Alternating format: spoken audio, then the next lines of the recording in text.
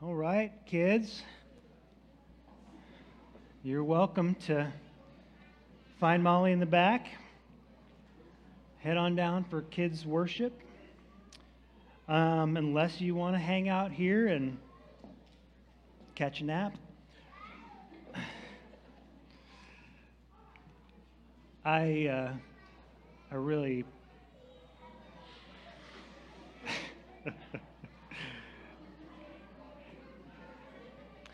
All right, so we sang that first song, Down by the River, and we had the opportunity to actually go. I don't know if the song is particularly about the river in Philippi, but I think it does allude to it, which is in Greece. It's the first place Paul went to in Macedonia. This is the first church that he started in Europe. We got to go there, Molly and I and our team, and to see this little river. And it's not really a huge touristy place. I mean, there's a church there, and there's a little spot to kind of go and enjoy like the scenery. But we got to go and see this place and sit around together, share our stories of baptisms, and just kind of reflect on God and what He's doing and how He moves in our hearts. And it's interesting because when we went there, okay, the story as it goes is that Paul had been in Turkey and he wanted to go into Asia and preach the gospel, and the Spirit of Christ was preventing him from doing that. I don't know if he understood why, but he just knew that God was not allowing him to go east. Finally, he gets a vision of a Macedonian man, and he knows that they're supposed to go west. And so they go to Philippi, and they don't find a synagogue there because there's not enough Jewish people in Philippi. It's a Roman city. And so they go to the next best place. A synagogue is basically just a church for Jewish people, okay, just to simplify that. And they go down to the river where they knew that people were praying and worshiping and spending time with God, and they go to kind of join them and to share with them the gospel. And we're going to talk about the ministry of the Holy Spirit tonight, or today, a little jet lag there, and the next few weeks. And the thing was, as we understood like what was happening in that moment when Paul's preaching the gospel, that the church is not really about a building. And the church is always, well, I shouldn't say always, the church should know that what church is not structures and buildings. The ministry of the Holy Spirit is the reality that the manifest presence of God in the person who believes in Jesus is the church, okay? Which means when we're down by the river, that river was special to us because it holds a near and dear place to our hearts in the story of how the church spread throughout Europe and throughout the world. But God is not any more present at that church or at that river than He is anywhere else necessarily. There was a beautiful church building on the property and had all these wonderful mosaics and paintings and just a beautiful structure. That's not really the church. The river's not really the church. This building is just a facility that we use in order for the church to gather. We were in many church buildings that were mind-boggling. I mean, just like astounding in their architecture and their size, in their beauty. The priceless artwork that was in some of these buildings was just amazing. The domes that were painted, they in some of them they use 24 karat gold all through the structure to decorate these buildings. And we call them churches, but those aren't really churches. You and I are the church. Amen? And no matter where we go to have church, we're taking the Holy Spirit with us, and we can have moments where we sense the presence and the power of God whether it's a beautiful building that's air-conditioned, or it's a place down by the river, or it's, in El Salvador, there have been times of such fantastic worship that is dirt floors and cinder block walls and just a heart that wants to worship. That's the church. I mean, the church is you and me loving Jesus and filled with the Holy Spirit, and this is the ministry of the Holy Spirit. As we dive into this in the next few weeks, I want to help us to understand something that I think gets lost, which is that the Holy Spirit is not a concept. We talk about the Holy Spirit. We use the terminology like it's a thing or a force or an idea or a theology, but the Holy Spirit is a person. And it's a person that we relate to, and it's a person that lives inside of us, and it's a person that has moments of more presence and less presence and more power, and sometimes we feel him very closely, and sometimes we feel distant. And why? And who is this? And how does he work? And how do you relate to him in your life? Okay, we're going to dive into all those things. But the thing about the Holy Spirit and why Jesus ascended, and I'm not going to really talk about the ascension of Jesus that much, other than the reality that he left in order to institute the age of the Holy Spirit. And in John 16, he doesn't explain it, he just tells us something very interesting. He says, John 16:7, "Nevertheless, I tell you the truth. It is to your advantage that I go away." Like, that doesn't seem correct to us. It's to your advantage that I leave. He has paid the price for sin, okay? He has validated and confirmed that he is the Messiah, and then he is going to rise from the dead, okay? So he is immortal, he is indestructible, he's present on the earth, and he's going to say, well, it's going to be better for you that I leave rather than stay. That doesn't seem to make sense to us. Now that you've done all this, why don't you stick around personally, physically, manifestly, and tell everybody who you are and the reality of being saved, and just teach us and lead us and guide us and change the world. Why don't you? But he says this. He says it's to your advantage, because if I do not go away, the Helper will not come to you. But if I do go, I will send him to you, and when he comes, he will convict the world concerning sin, righteousness, and judgment. We're going to talk about that particular issue, what the Holy Spirit does, in a few weeks, or in a couple weeks. But right now, what we want to understand is that the Holy Spirit is an advantage to us that the world had never seen before. And he is with us, and he is in us, and he empowers us to do things that you can't do otherwise. And why I say that initially is because I think, and here's where I'm going off script. You're like, do you use a script? I think the church, by and large today, is lacking in its spiritual dependence.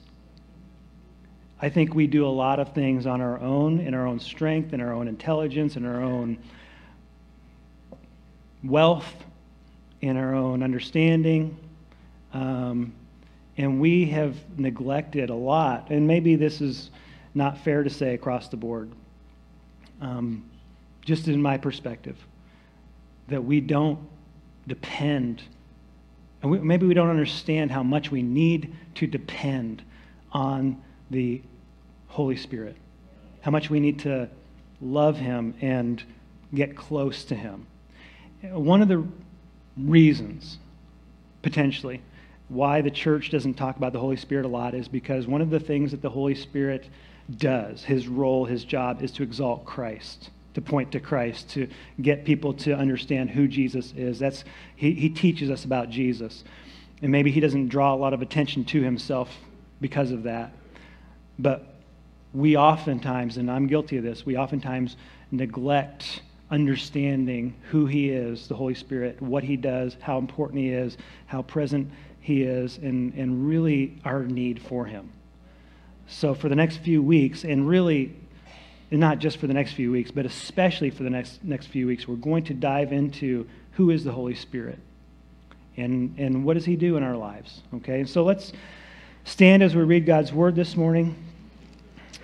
We're in Acts chapter 1. Acts chapter 1 and verses 1 through 11. This is the story, the account of the ascension of Jesus. And it says this, in the first book, O Theophilus. Let me pause there for a second.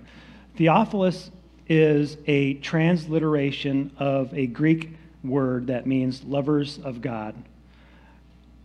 In my first book, O lovers of God, people who love God, this is what I said. I think that Theophilus really was directed at the church, not at one person named Theophilus.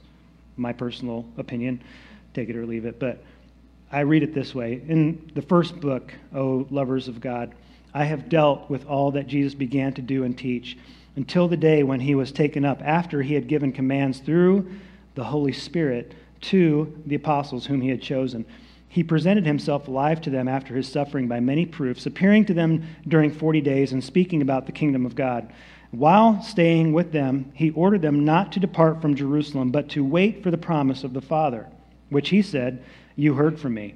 For John baptized with water, but you will be baptized with the Holy Spirit not many days from now."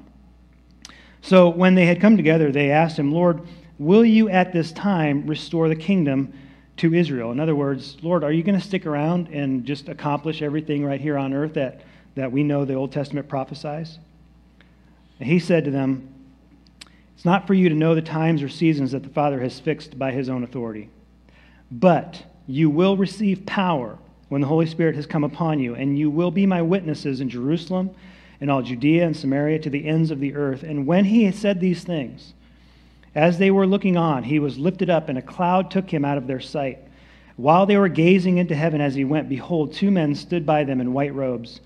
And they said, "Men of Galilee, why do you stand looking into heaven? This Jesus, who was taken up from you into heaven, will come in the same way you saw him go into heaven."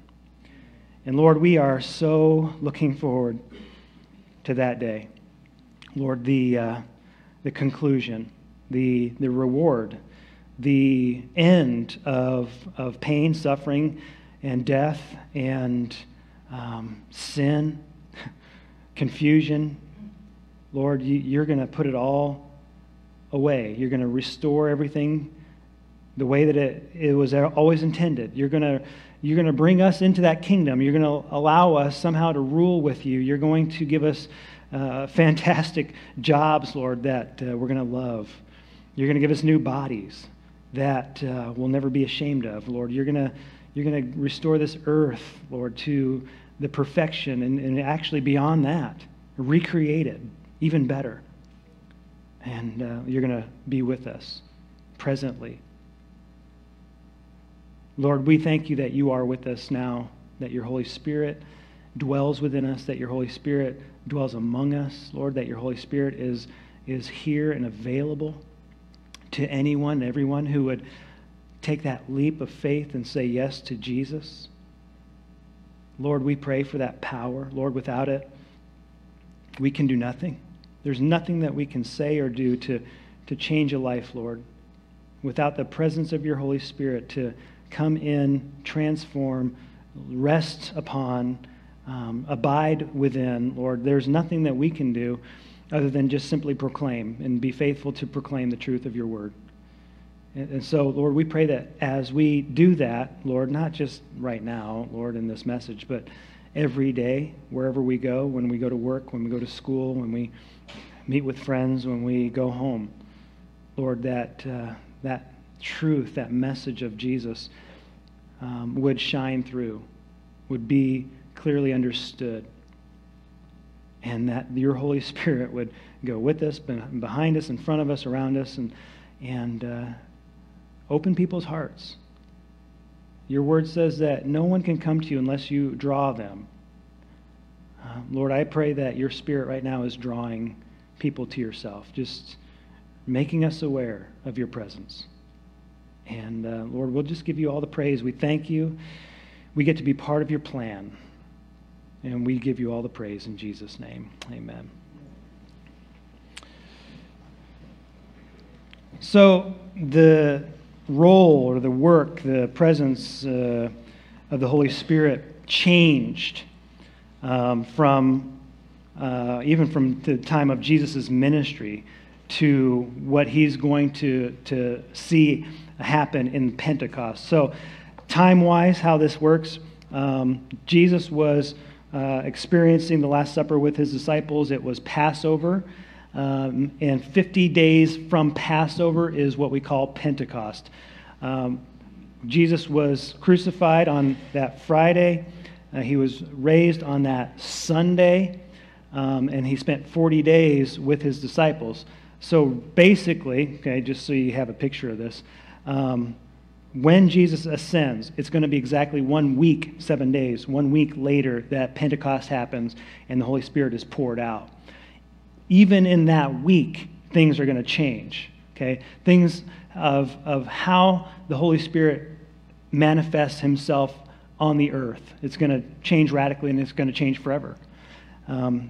So you have to understand a little bit about who the Holy Spirit is in terms of how he was working, how he was moving in the Old Testament. Now, he's all through the Old Testament. His name is spoken throughout the Old Testament. He was there at creation. He's talked about. People understood that when they experienced a movement of God, they were experiencing God's Spirit.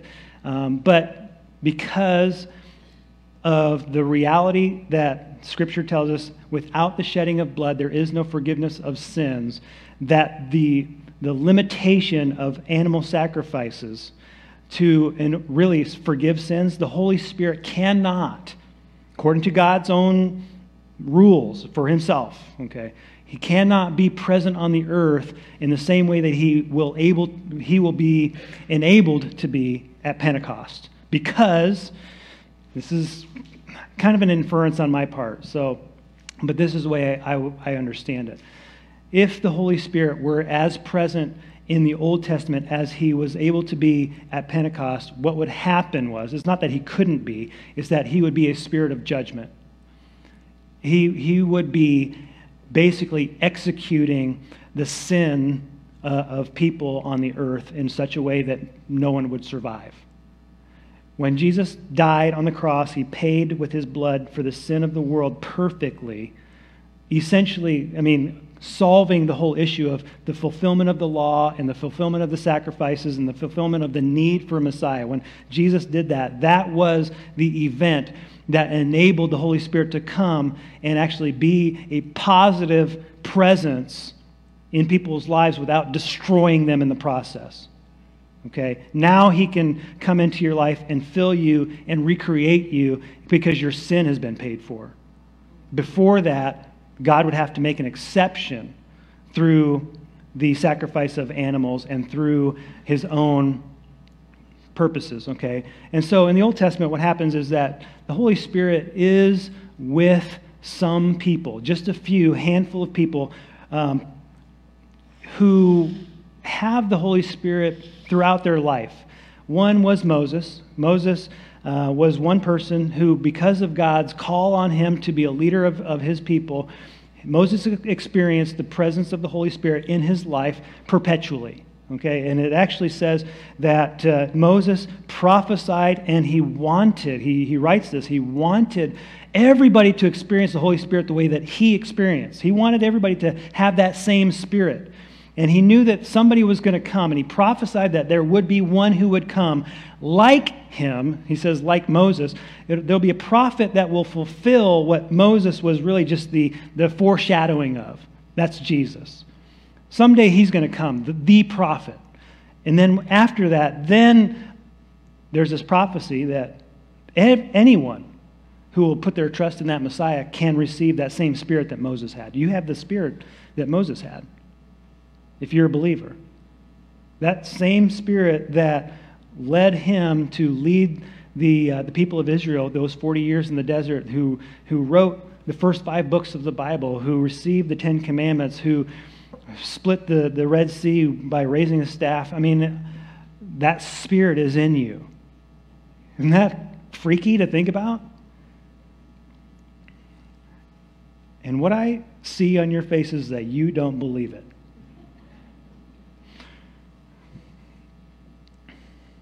Intellectually, we know it's true. We have a hard time sensing it, don't we? David had the Spirit perpetually. He said, even after he sinned with Bathsheba and he repented, he said, Lord, please don't take your Spirit from me. He knew he had the Holy Spirit. He had the Holy Spirit consistently, not always to the same degree, not always leading him the way that he should. And that was David's fault, not the Spirit's fault. But he had the Spirit consistently. Elijah had the Spirit on him, resting on him, with him. In fact, when Elijah and Elisha, and I always wish that those names could be a little bit more different sounding, but Elijah and Elisha, as they're going to the place where Elijah is going to be taken up into heaven in a whirlwind, and he asks him along the way, he says, what can I do for you? What do you want? What do you want from me? What can I pray for you about, basically? And Elisha says, I want a double portion of your Spirit. Not Elijah's Spirit, but the Holy Spirit that was on Elijah. And Elijah says, I don't really have that power to grant that for you or to promise that to you, but I will tell you this. According to what he knew and understood from the Holy Spirit to be revealing it to him, he said, if you see me go into heaven, you will have what you've asked for. And so, along the way, chariots of fire divide Elijah and Elisha. They separate them, and then Elijah goes into heaven in a whirlwind. He didn't go in the chariot of fire. He went in the whirlwind. Elisha saw it. And so Elisha did receive a double portion of that Spirit. In fact, Elisha does like 10 times more miracles than Elijah ever did. But on him, resting on him, for the purpose of God, to be a prophet. It wasn't available to every single person. It's not like every person who believed in God in the Old Testament had the same Holy Spirit that you and I have. They didn't.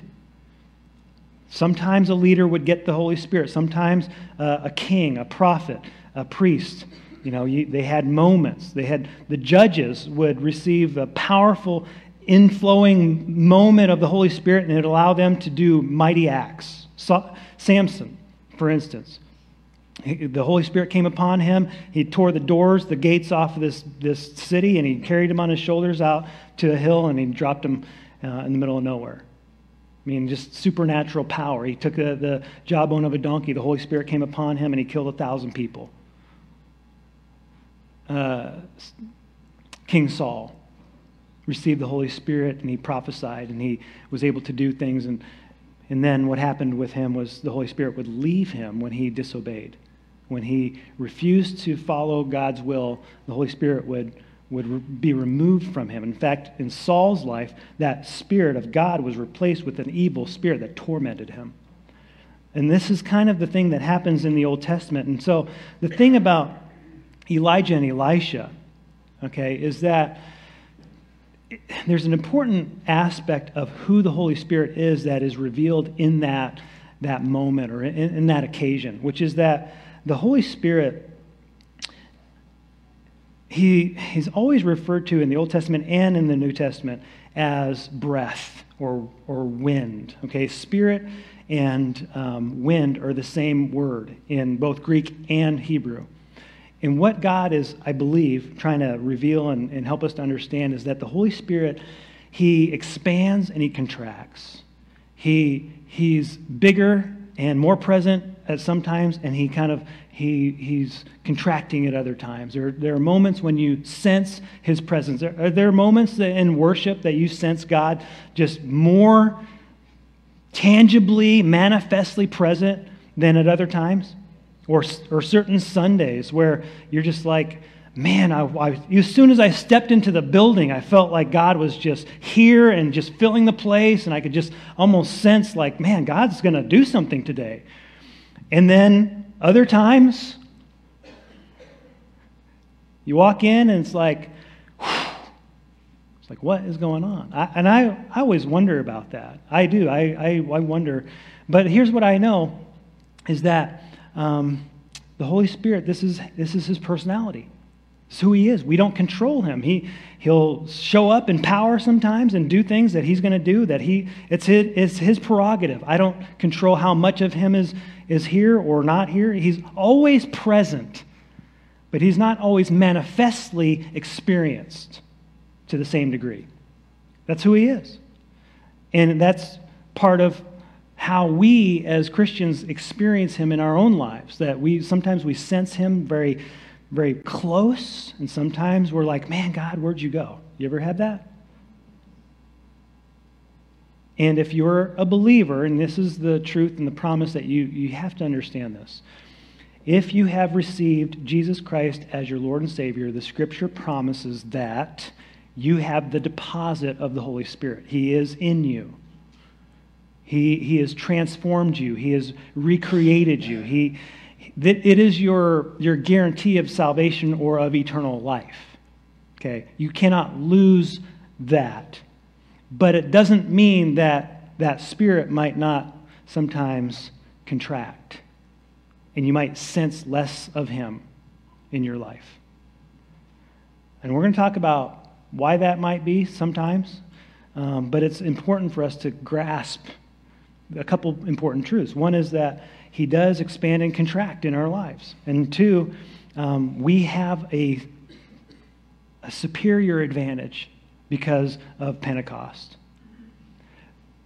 So what happens is that the disciples experience the Holy Spirit in different ways. They had an Old Testament experience of the Holy Spirit during Jesus' ministry. They would receive the Holy Spirit in power, go out and preach and see, demons are subject to their preaching and their commands, and people were healed, and they could do things that you just are mind-boggling and amazing. And then other times they were just like doing it in their own strength. But when Jesus rose from the dead, what happened was they received the Holy Spirit that day. Do you know that? John chapter 20 tells us that when Jesus rose from the dead, he met with his disciples. Thomas, unfortunately, was not with them. Thomas was off doing his own thing.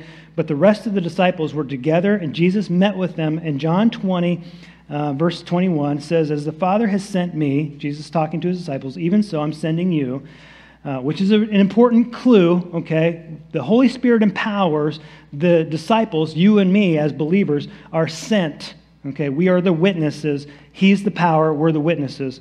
But he says this, "And when he had said this, he breathed on them." Notice the connection between breath or wind, okay, with spirit. "And he said to them, 'Receive the Holy Spirit.'"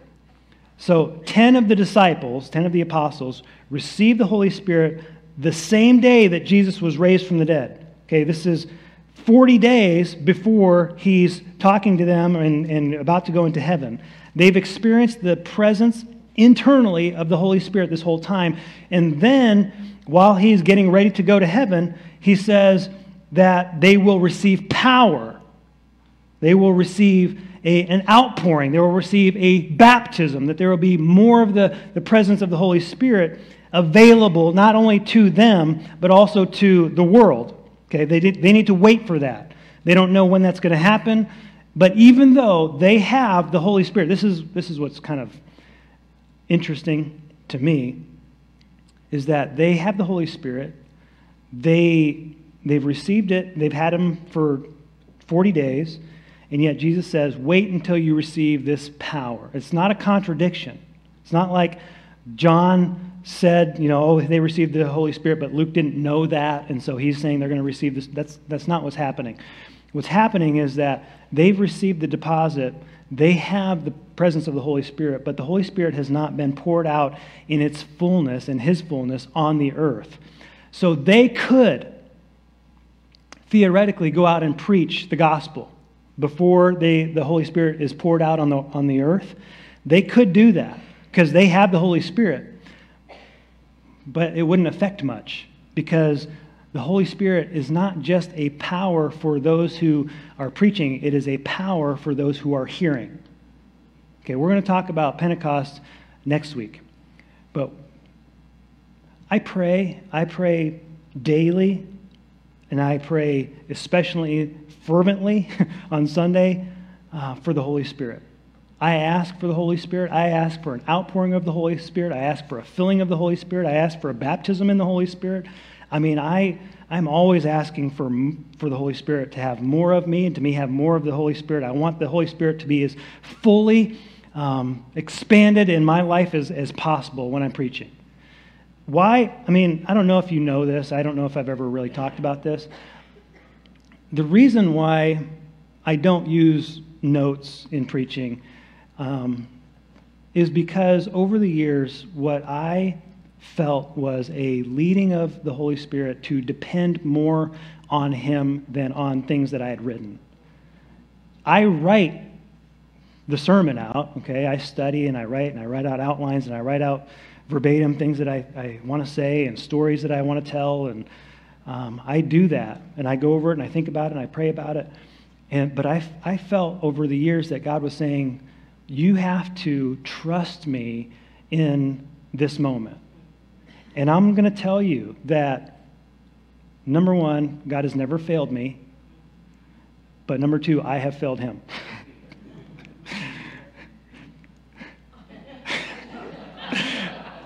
That's true. I mean, I remember one time in particular, I felt so alone. I felt like I was preaching out of my own strength to the degree, I mean, I literally thought I need to just stop preaching and get off the stage and ask for forgiveness. Like I just felt like I was not preaching from grace. I was just preaching out of whatever strength I had, which is zero. I mean, it really is nothing. And here's why I say that, is because I do have that challenge and that opportunity every week to experience my need for the Holy Spirit. I have that every week. I'm not saying that makes me a better person, better Christian, better pastor than anybody. It doesn't. But I know how much I need Him. And what I fear and some of my concern for other people is that if we're not pushed into scenarios where we know just how much we need the Holy Spirit, we can fool ourselves into thinking that I don't really need God to do what I'm doing. You really can. You can go through large portions of your life and get by on your own strength and think, it's okay. And kind of intellectually, I know I need God, but in my daily experience, I don't feel that like He's really necessary. You know what a problem that is?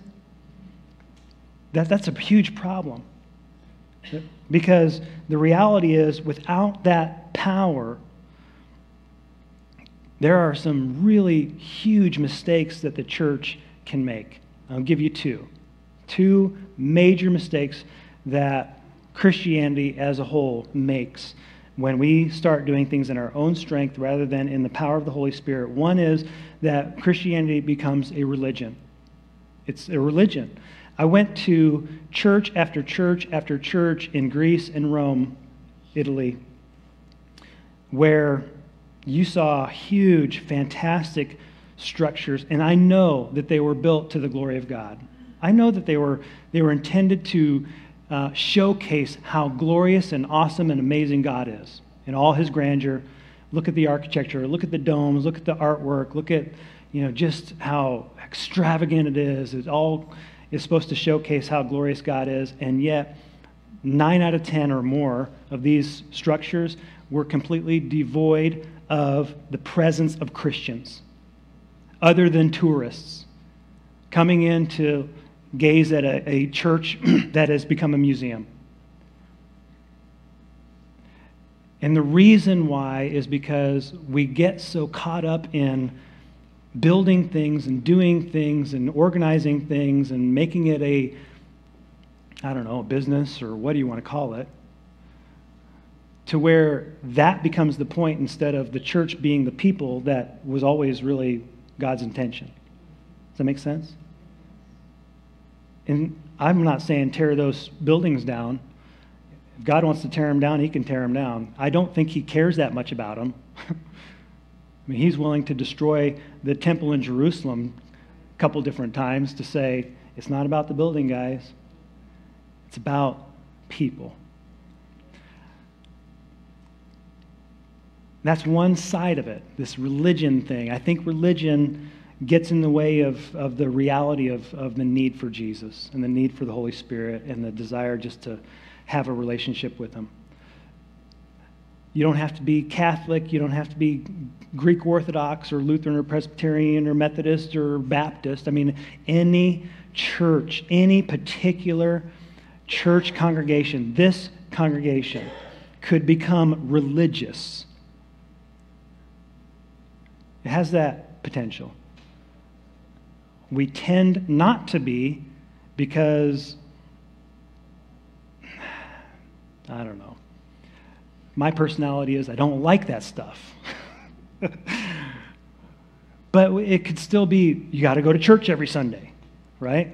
And we can make a religion out of it even if it's not very ceremonial.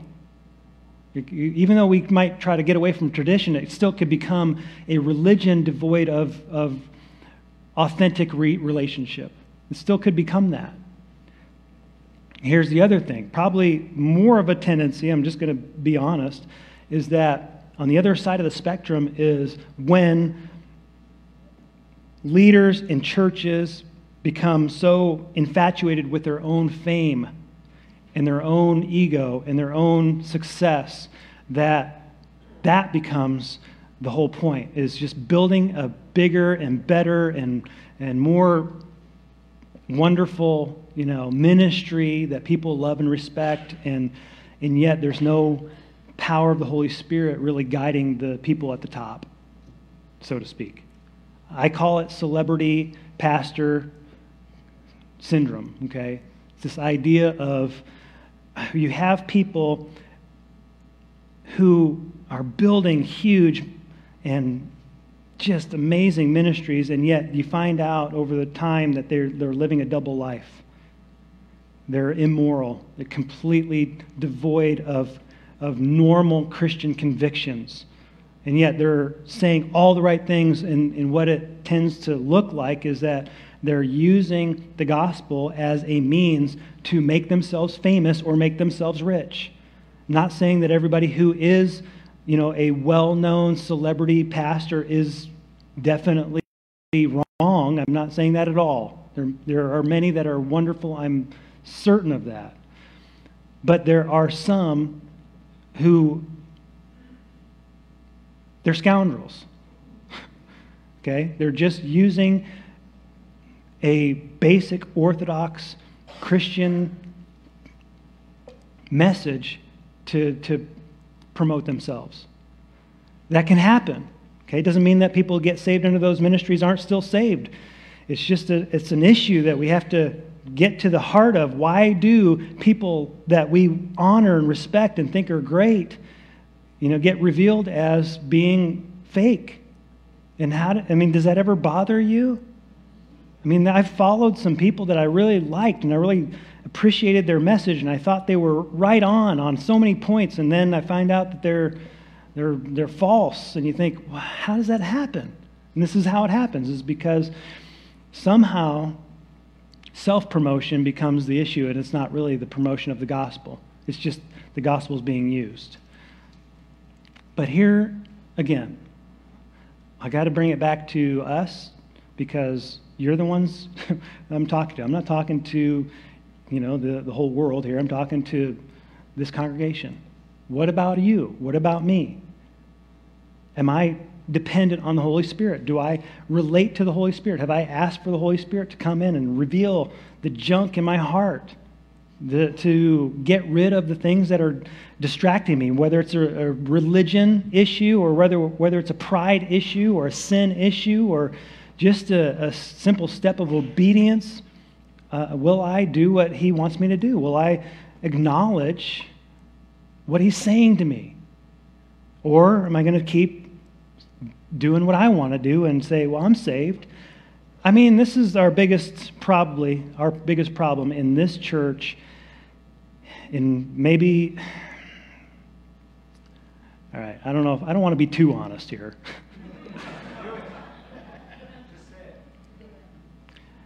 The biggest problem that people tend to seem to have is that I'm saved and that's enough. And we're not concerned about being a good witness to friends, neighbors, coworkers, students. I'm not worried about it because I'm saved. I'm going to heaven. So I don't have to go to church to be a good Christian, and that's true. And I don't have to do this, and I don't have to do that. And if I swear sometimes, if I drink sometimes, if I stumble into pornography sometimes, it's just like we're so cavalier with our life because we're so convinced that I'm going to heaven, that's all I need. And the Holy Spirit, if he's working in your life, he's going to make you feel bad about that stuff. And I'm just kind of rambling at this point, so I probably need to just quit. But the issue is that we can stifle the Holy Spirit, we can squelch the Holy Spirit, we can grieve the Holy Spirit. You know that? The Bible tells us we can do that. You can sear your own conscience. You can run towards sin. You can run away from God. He can deflate so much in your life that you don't hear his voice. And you can go on and you can sear your conscience. Searing your conscience means you no longer feel guilty about sin. Like, I can just go do this thing and I don't even feel bad about it anymore. You know what a huge red flag that is? Like, you're in real danger, not just in like destroying your life, which is terrible, but you're in real danger of proving that you're not actually a Christian. Like, the Holy Spirit's job, and we're going to get into this in 2 weeks, his role is to convict you of sin. And some people have slidden into Christianity and they've kind of said, yeah, I believe in Jesus, and I got baptized, and I went through the whole thing, and have never one moment in their life felt convicted about sin. And yet convinced that they're saved because, yeah, I think those things, and I agree with those things. And what we have is probably, in some cases, people who've been converted to thinking Christian things, but they have not been transformed by the presence of the Holy Spirit. That's what we got to have.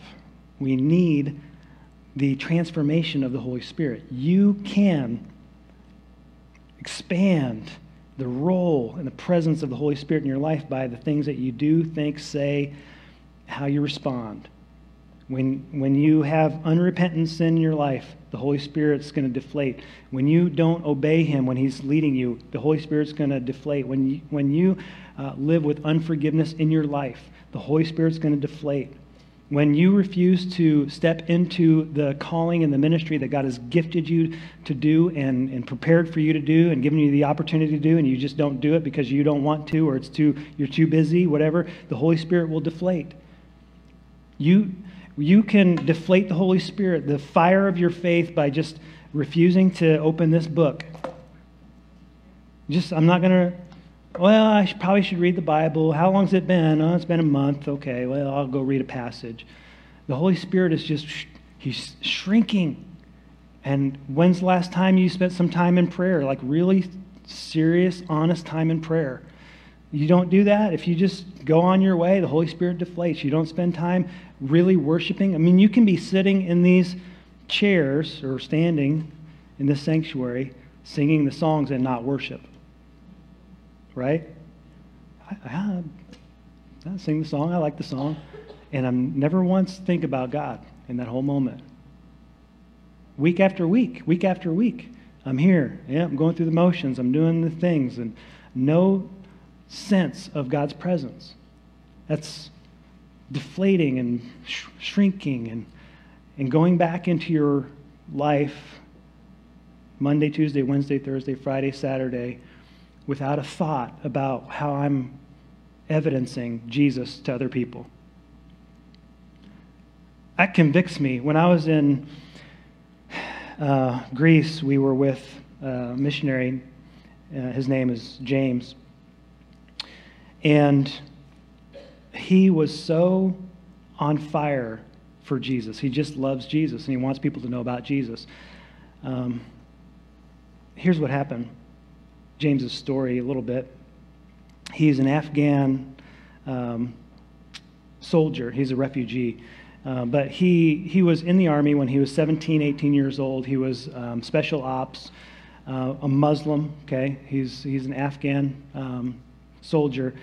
And he came into contact with another soldier from Europe who was a Christian. Didn't say, I'm a Christian, you need to be Christian. They weren't allowed to, okay? They're working with Muslims, and they're not allowed to say or proselytize or evangelize or anything. They're just like there to help.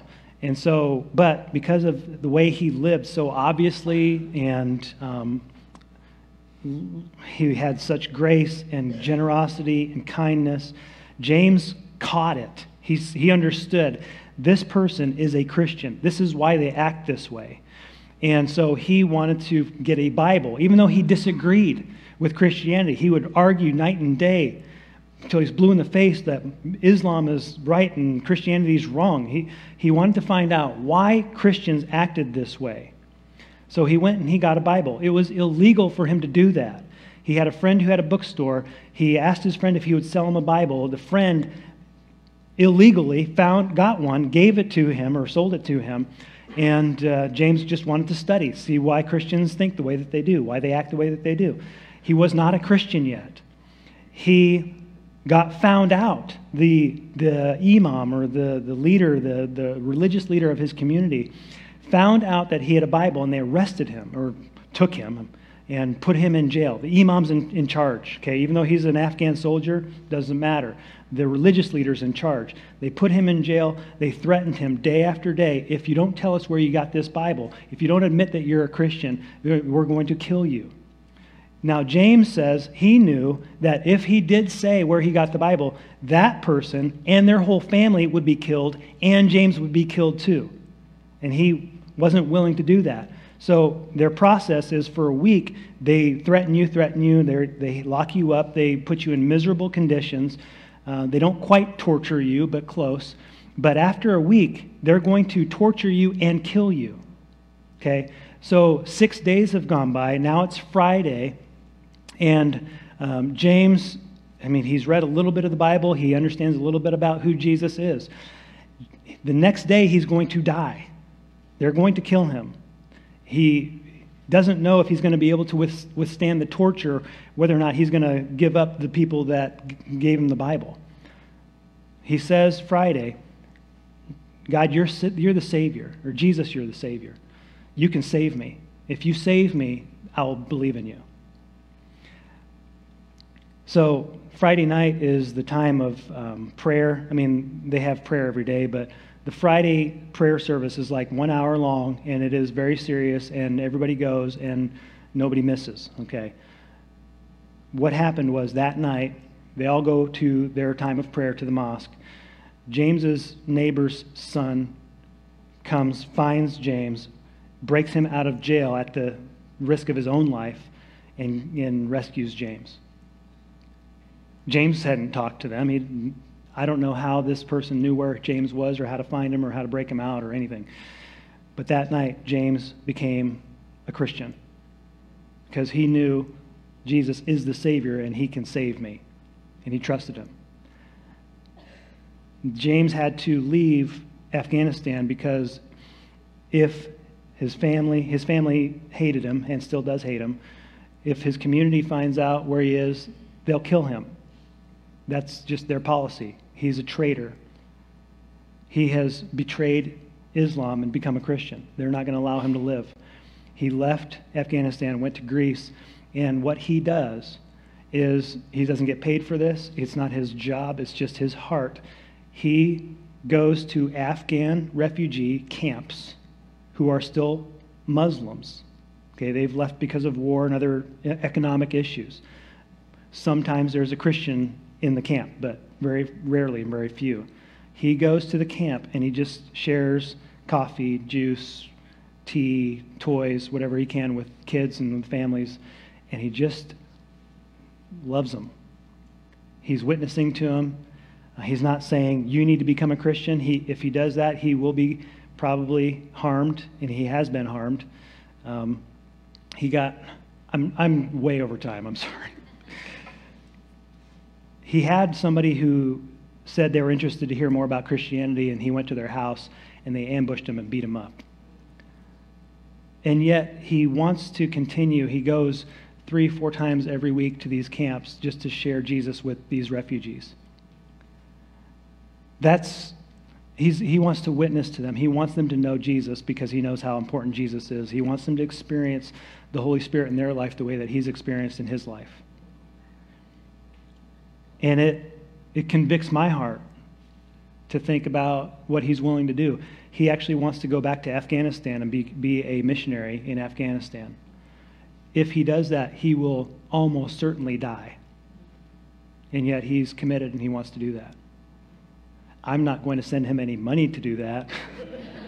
I'd like him to stay in Greece and keep working where he's at and stay alive.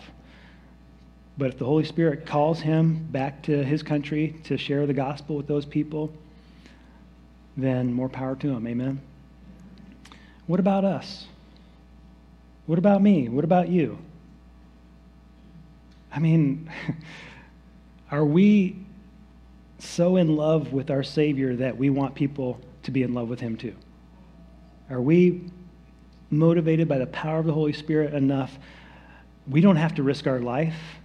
You don't have, the most you're probably going to risk is somebody saying, I don't want to hear about that.